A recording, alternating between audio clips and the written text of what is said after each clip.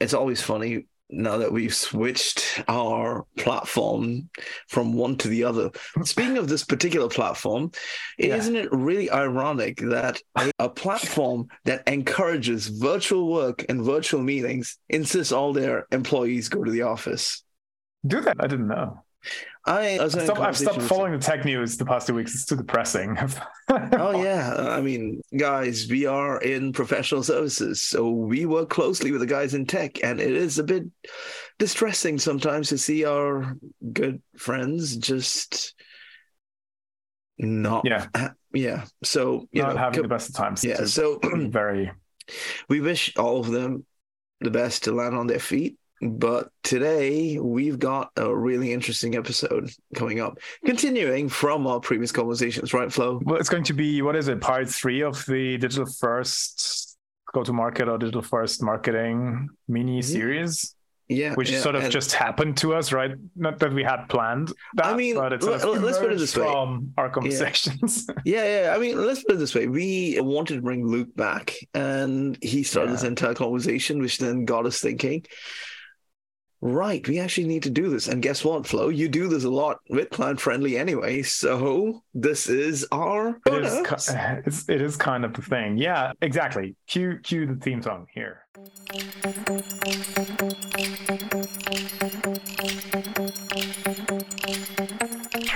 From the home offices of Ash and Flo, this is Unbillable Hours, a podcast about professional services marketing. Stick around to listen to our insights, tips, and best practices to improve your firm's marketing and even your career.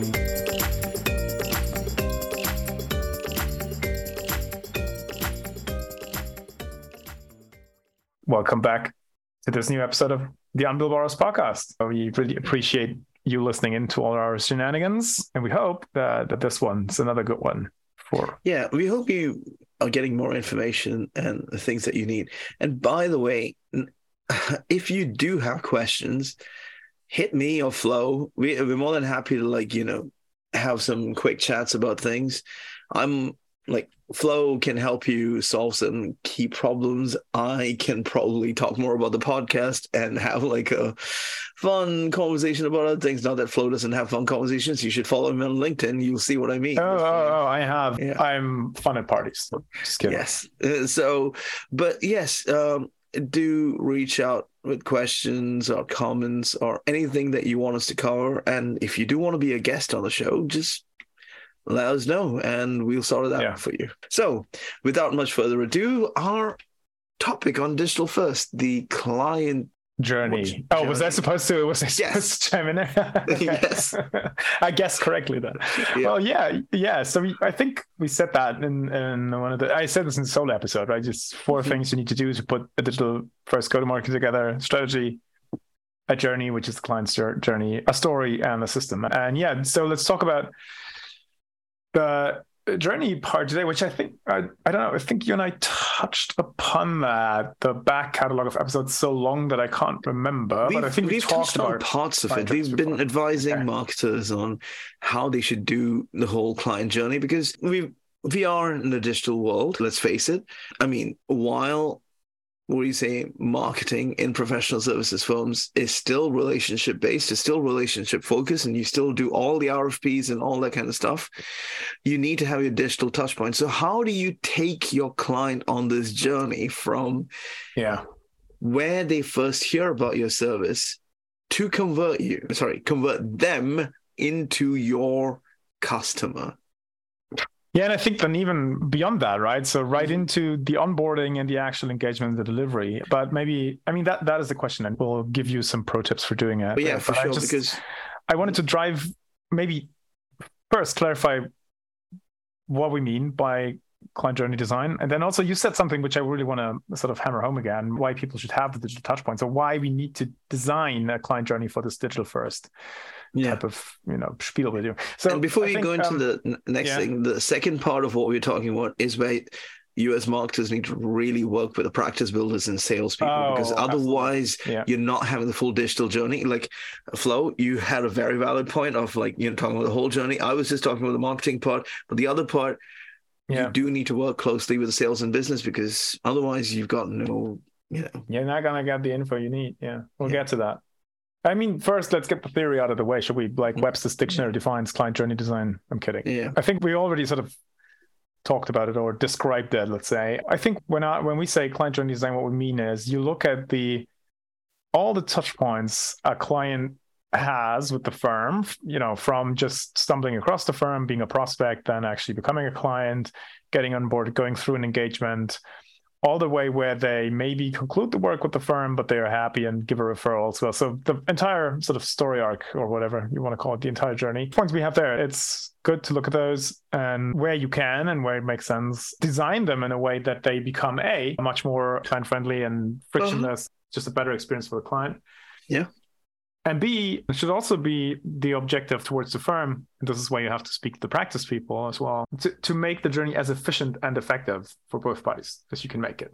Yeah. Did I forget anything? Let's put it in a simple form for people. It's taking your client through optimized touch points from the point of first interaction to conversion, engagement, and after sales, before they come back into the entire cycle without the first touch point anymore. It's managing the client relationship with your firm in selling your services, technically. Digitally, of course. That's true. And I think that is, maybe Webster doesn't define it. I don't know, I haven't checked. But I think that's right. That will be my understanding of this as well. And like I said, you mentioned already that people need to think about this in a digital context. And I just wanted to repeat ourselves here and drive home the point. We've spoken about this to no end, right? But clients these days prefer to process through a primarily self-directed buying journey, right? So they steer themselves through the problem identification phase, through the definition phase, sort of what type of help they might want. Then they search for consulting firms or services, and then they make it. All these things, they do those at their own convenience, sort of in their own time, in their own space, primarily digitally. So that means that other than, let's say, 15, 20 years ago, you don't even get the chance as much anymore to begin and shape the client journey through in-person conversations. And that still exists. You said it and you were right. It still exists, but it's getting less and less. And this is when people say, yeah, but it's all about the relationships. You already said it. I'll just repeat it. We're not saying it's not about the relationships. It's just the channels and the mediums through which you initiate and then deepen those relationships. Those have changed. And they're primarily digital now. Yeah, I'd like to just dive a little bit on this. So professional services is always about relationships, but with our generation and a generation younger, how we find information isn't as in what was traditionally word of mouth, now is on social media, is searches, is like looking for opinions on reviews and all these kinds of things. And we don't mean reviews like, a Gartner ranking or stuff like that. Those are all well and good, but those are for the big boys and for the older people. Let's be fair. It is. Someone like this is a time when lots of key decision makers right now are coming up to be in their late 30s, and they'll soon, they're all more digital first generations. And with a digital first generation, word of mouth tends to be digital as well. Once you've gotten that word of mouth part done, then the relationship thing comes into place. That's where you establish your relationship and take them through the whole journey. But the entry point is not always going to be an introduction because someone knows someone. That introduction exists only right now between your account teams and your consulting and delivery teams, because the account teams own the client relationship. Yeah, and this is why you have to think about these things now in what we call like the digital first, mindset or. I mean, we're all digital natives. Yeah, let's put it that way. Yeah. And so you have to design the journey away, right, that lends itself well to this new type of buying behavior or this new type of relationship building. It's not and again, the principles of exactly. It's not new as much as it's now more dominant. And that's that's right. Yeah. And if you want to get these decision makers in your pool, you have to you have to be where they are, basically. Yeah. You can't have a conversation where people aren't there. Long story short. So we have to think about the client journey then, where it starts, right? Where does it begin? Where does it go? And so forth. And I think that's one lens. The other lens I think you should also put in front of your eyes when you look at this is how helpful is the way the journey is currently designed, right, for your prospects and clients. To give you an example, we talk about how service buying moves online and so forth, right? And people maybe want to check out your website and fully understand what an initial service offering could look like if they were to engage you. And they want to understand what's the process to help me get a meeting next Wednesday with the person who can help me to set this up. Not dissimilar to how we are all used to book hotels or schedule appointments, I don't know, the hairdresser, the barbershop or whatever.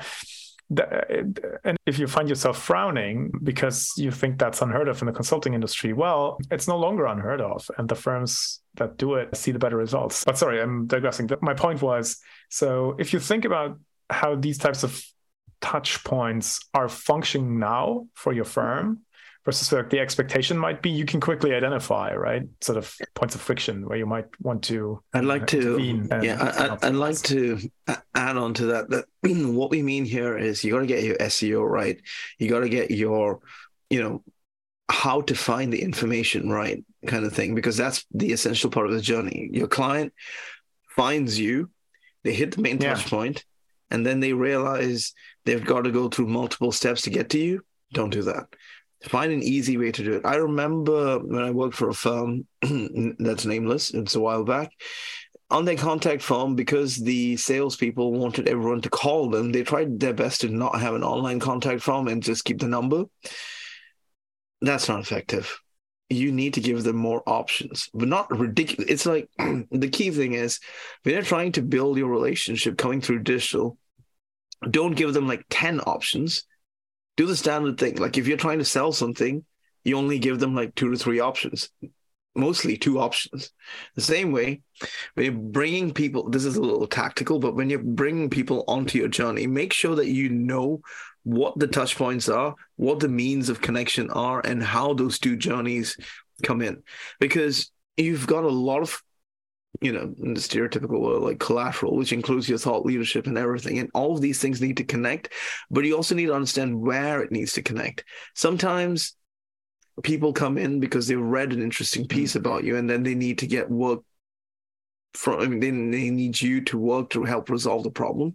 Sometimes they just know what the problem is and they don't have time to read a piece of thought leadership. They just need to speak to you, and then you can highlight the key pieces of this thing for them. Because let's be fair, while research and everything is great, and I love that kind of stuff, sometimes people don't even have time for like a 4-page summary, and you need to give the key bits of information. And all these things are really important when you're thinking about the client journey, because if you just think about a client, and this happens in a lot of firms, that they think about a client journey as a one-directional thing, that they landed on their thing, and now here's all our piece of content, and here's all our ways of communicating and everything.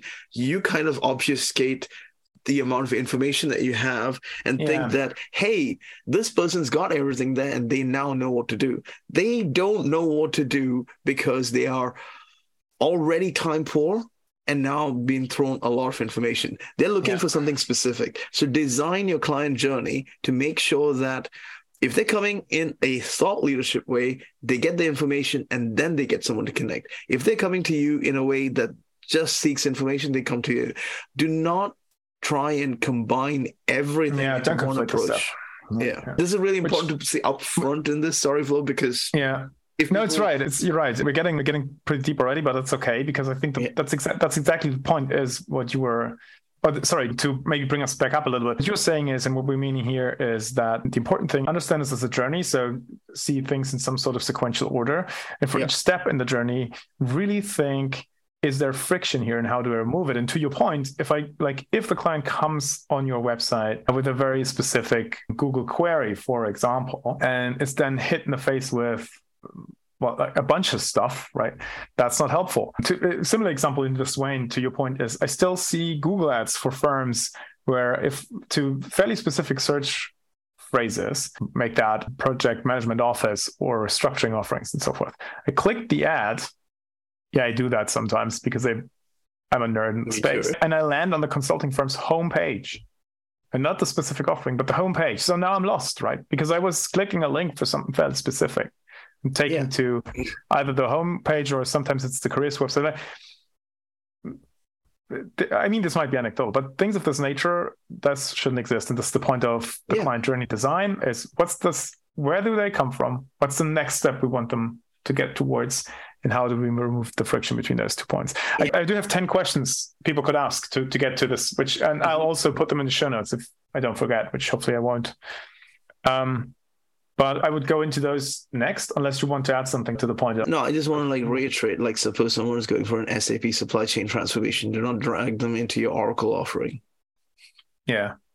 I mean, and before people on the stereos out there say, "Oh, that's an extreme example," I've seen this. I've seen this because you take them to their supply chain page, and it might be that you've got your Oracle story as a much bigger one right now, and happens. Which also, this is also a nice example because this also bears repeating. Depending on how large your firm is, who it's serving, how complex that stuff is.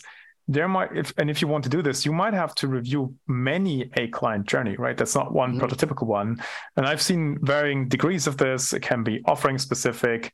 Within a specific offering, it can be buyer persona specific. So the SAP transformation you just mentioned, right? There might be an IT buyer for this. There might be a finance buyer for this, whatever. So it's a good idea to map out the journeys for those. And obviously, because that's kind of a bit of work, you want to maybe triage this a bit and do it for the most important journeys and the most important buyers. That said, getting into my list of questions, you might even triage the touch points you want to take a closer look at. That will be the first question on my list of 10, which is what are the key objectives of the customer at each stage? Sorry, that's the second one. What are the key touch points and interactions? That's the first one, right? The key touch points and interactions customer has with the company at each stage of their journey, right? So make a list of the points people go through. Yep. You can align this with the generic buying journey, right? You know those, right? Where I say, I need to discover the problem. I need to, the problem there.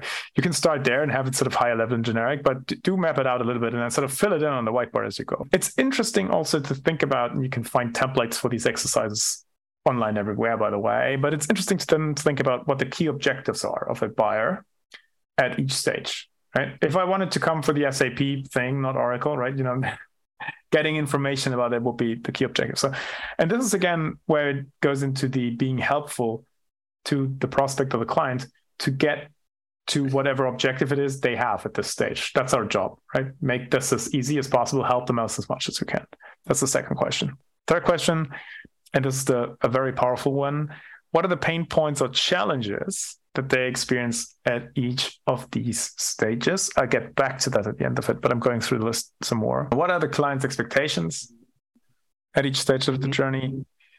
Yeah, this is really important to be fair. Yeah. Because again, if I click on your ad, I'm expecting to land on a landing page that talks about nothing but the thing I clicked on. Yeah, the reason why I'm saying this is really important is because sometimes marketing and sales can get a bit lazy and try to combine buyer journeys, and you have to look at what the client is looking for in order to realize, does your client journey need a fork? Does it need to join up and things like that? So this is, a key consideration. Yeah. Oh, now that you mentioned, speaking of forks and stuff, of course you can have a landing page that asks me, are you a CFO or are you working in treasury, for example, right? And then I self-identify and click and move on. But it's these types of things. So thanks for bringing up the forking thing, right? Because that's also what you could think about. But always ask, who's this for? Where are they in their journey? What's the challenge they're facing? What's the experience they might have? Okay. So expectations was question 4. Question 5 is, how does the firm currently meet these? Right. Okay. Question 6 then is, are there gaps or discrepancies? So we could actually roll all those into one. Just look at where are they? What's the expectation? Do we meet it? Yes or no? Right. Question 7 is, how could we improve this at this stage of the journey? And 8 is, can we leverage technology? I might get back to this in a second as well. Question 9 is, how would we measure success of a successful journey phase or whatever at this point? And have we any ideas, that's question 10, to continuously improve this? Okay, that's for the black belt people who always have to get better at stuff. But and I put them in the show notes, but you wanted to say something to the... I actually want to say that this is not a marketing exercise. I want to make it very clear. And I'll get to that. You're getting into that. I was just saying that you need to bring in the topical sales specialist the digital expert and the marketing lead along with the business lead to build this whole thing. Otherwise, you're just Yeah, and I can give people a very practical example, which I have nothing to do with, but I learned recently from a firm I'm working with. So on this point of what are the pain points on each step of the journey, which is question 3. I think this is very powerful. I often use this when I work with clients, and I phrase it a bit differently. I always say, if you look back at the last year's worth of projects, and you look at clients which were very successful in working with you versus those who were not as successful. So of the most successful clients you had, what was it each and every one of them did? Mm-hmm.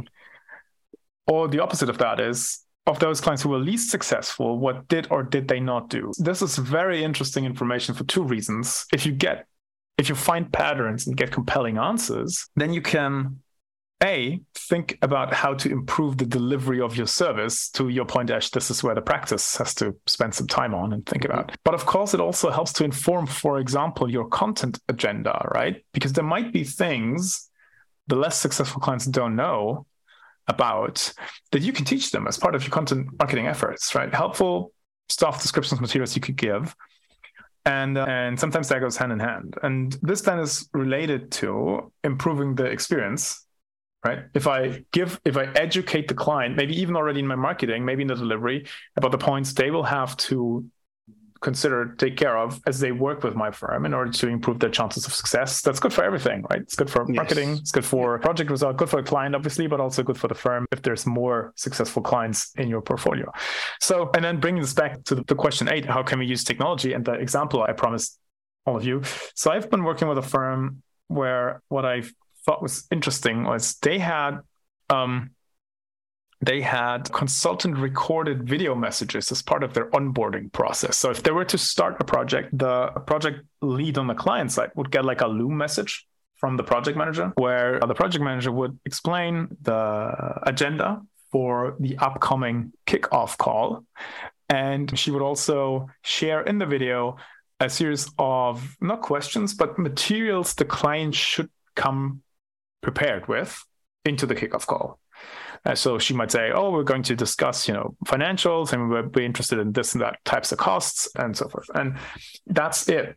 And then they would have the kickoff call. So I saw this and I was like, this is interesting. Like in my firm, I have a questionnaire for this, right?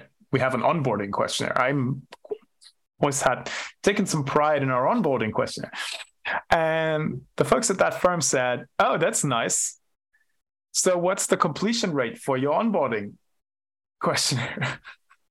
And I'm like, oh, damn. Because the truth of it is, all clients fill out some of the form, but often the more critical information is not filled in. And this is where we get back to improving the client journey and using technology. They said, we had the same thing. We also had a survey. We sent it out. We had completion rates. We couldn't get the information we needed. And then we sat down and we felt like, why is this? And we understood that we asked the clients too much. It's too much to fill in a 3-page questionnaire. It's too much to give away sensitive information this early. You haven't even met your consulting team in person yet, or not all of them. And you have not fully understood their process and the rationale for why they're asking these questions. So it's much better to send a video in advance of the kickoff call without questions, but by saying, look, this is the agenda. We'll work through this and that model. This is why the best success we can have is if you bring data on this type of cost, so we can work on it. So now I understand why you're doing it. I'm seeing you on video, which gives me a better feeling of who I'm dealing with. And I'm not giving the information away right now, right? I'll meet you in person first, but I'll come with the data prepared so we can have an efficient kickoff meeting either way. So sorry, this was me going on for long, but this is I think this is an excellent example for how they identified a friction point in their client journey. And I fix it by using something as cheap and easy as a freaking pre-recorded Loom message, which, by the way, they can script per project type. So the project manager, they know what kind of engagement is coming in, and so they know what type of stuff to reference and to ask for in the video. I thought it was pretty powerful. I will get rid of our onboarding survey in Q2. Sorry for the people who come in Q1. You still have to go through the thing. Anyways. Well, that seems like a really good spot for us to pause for this time. What do you think, Flo? Yeah, I think I have nothing else to add. Let's keep the friction out of the podcast. So I'll put the stuff in the show notes so people can read the 10 questions. And yeah, I have nothing else to Sounds add. like a plan. So thanks everyone for joining us. And Sounds like a wrap. yeah, we've got more on this, but actually we have a few other topics bubbling, but we've not done enough research to bring that to you up front. So we'll not spoil what that is until I have the fishing nets out. I'm trying to bring an expert in for the systems piece where we'll talk about, systematizing essentially thought leadership and content creation and distribution. We had episodes along this line, but we will revisit it in the wake of, ChatGPT and whatnot. That was the idea. Right. So cool. With that, I guess it's a wrap. It's a wrap. It's a Friday. Thanks everybody for listening in, and Ash, have a nice weekend eventually. I'll stop the recording right now. Thanks for listening to Unbillable Hours. If you want more, tune in next week. You know where to find us.